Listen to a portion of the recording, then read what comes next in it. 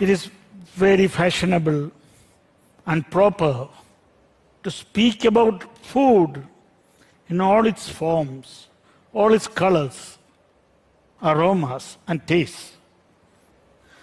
But after the food goes through the digestive system, when it is thrown out as scrap, it is no more fashionable to speak about it. It's rather revolting. I'm a guy who was graduated from bullshit to full shit. My organization, Gram Vikas, which means Village Development Organization, was working in the area of renewable energy. On most part, we were producing biogas. Biogas for rural kitchens. We produce biogas in India by using animal manure, which usually in India it's called cow dung, but in a gender-sensitive person that I am, I would like to call it bullshit. But realizing later on how important was sanitation and disposal of crap in a proper way, we went into the arena of sanitation. 80% of all diseases in India and most developing countries is because of poor quality water. And when we look at the reason for poor quality water, you find that it is our abysmal attitude to the disposal of human waste.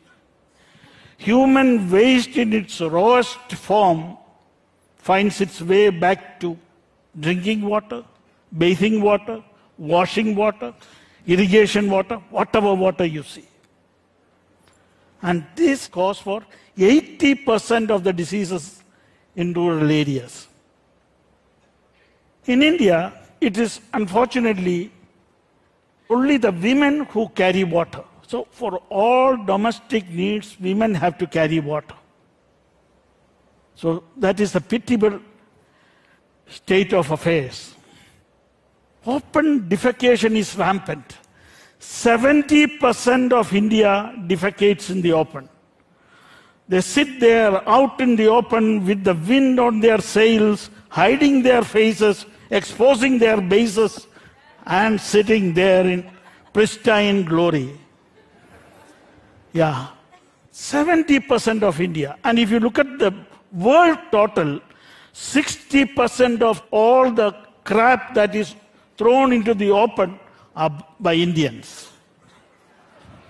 A fantastic distinction. I do not know if we Indians can be proud of such a distinction. So we, together with a lot of villagers, we began to talk how to really address this situation of sanitation. And we came together and formed a project called Mantra. Mantra stands for Movement and Action Network for Transformation of Rural Areas. So we are speaking about transformation. Transformation in rural areas. Village which agrees to implement this project, they organize a legal society where the general body consists of all members who elect a group of men and women who implement the project and later on who look after the operation and maintenance. They decide to build a toilet and a shower room. And from a protected water source, water would be brought to an elevated water reservoir and piped to all households through 3 taps. One in the toilet, one in the shower, one in the kitchen. 24 hours a day. The pity is that our cities like New Delhi, Bombay do not have 24 hours water supply. But in these villages, we want to have. There's a distinct difference in the quality. Well, India, we have a theory which is very much accepted by the government, bureaucracy, and all those who matter, that poor people deserve poor solutions. And absolutely poor people deserve pathetic solutions. This combined with a Nobel Prize-worthy theory that cheapest is the most economic is the heady cocktail that the poor are forced to drink. We are fighting against this. We feel that the poor have been humiliated for centuries, and even in sanitation, they should not be humiliated. Sanitation is more about dignity than about human disposal of waste. And so you build these toilets, and very often we have to hear that the toilets are better than their houses, and you can see in front is the thatched houses, and the others are the toilet. So these people, without a single exception of a family in a village, decide to build a toilet, a bathing room, and for that they come together, collect all the local materials like rubble, sand, aggregates. Usually a government subsidy is available to meet at least part of the cost of external materials like cement, steel, toilet commode, and they build a toilet and a bathing room. Also, all the unskilled laborers, that is daily wage earners, mostly landless, are given an opportunity to be trained as masons and plumbers. So while these people are being trained, others are collecting the materials. And when both are ready, they build a toilet, a shower room, and of course also a water tower, an elevated water reservoir. We use a system of 2 leach pits to treat the waste. From the toilet, the muck comes into the first leach pit, and when it is full, it is blocked and it can go to the next. But we discovered that if we plant banana trees, papaya trees on the periphery of these leach pits, they grow very well because they suck all the nutrients, and you get very tasty bananas, papayas. If any one of you come to my place, I would be happy to share these bananas and papayas with you. So you can see the completed toilets, the water towers. This is in a village where most of the people may be even illiterate. It is always 24 hours water supply because water gets polluted very often when you store it. A child dips his or her hand into it, something falls into it, so no water is stored, it's always on tap. This is how elevated water reservoir is constructed, and that is the end product. Because it has to go high and there is some space available, 2 or 3 rooms are made under the water tower, which is used by the village for different committee meetings. We have had clear evidence of great impact of this program.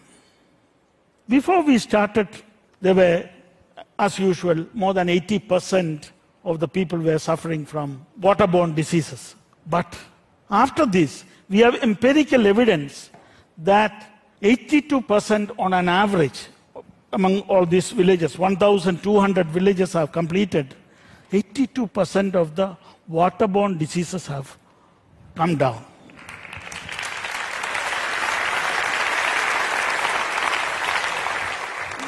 Women usually used to spend, especially in summer months, about 6 to 7 hours a day carrying water.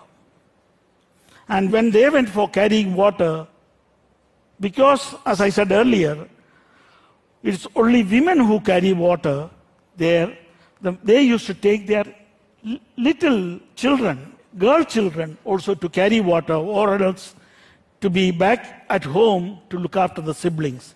So there was less than 9% of girl children attending school, even if there was a school. And boys about 30%. But girls, it has gone to about 90%, and boys almost to 100%.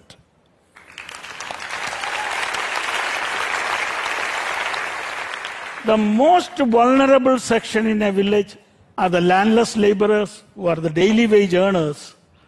Because they have gone through this training to be masons and plumbers and barbenders, now their ability to earn has increased 300 to 400%. So this is a democracy in action, because there is a general body, the governing board, the committee. People are questioning, people are governing themselves, people are learning to manage their own affairs. They are taking their own futures into their hands. And that is democracy at the grassroots level in action. More than 1,200 villages have so far done this. It benefits over 400,000 people, and it's still going on. And I hope it continues to move ahead.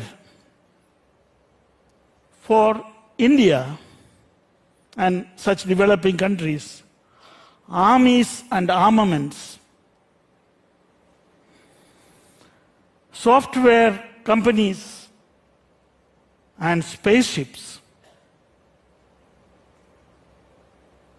may not be as important as taps and toilets. Thank you. Thank you very much. Thank you.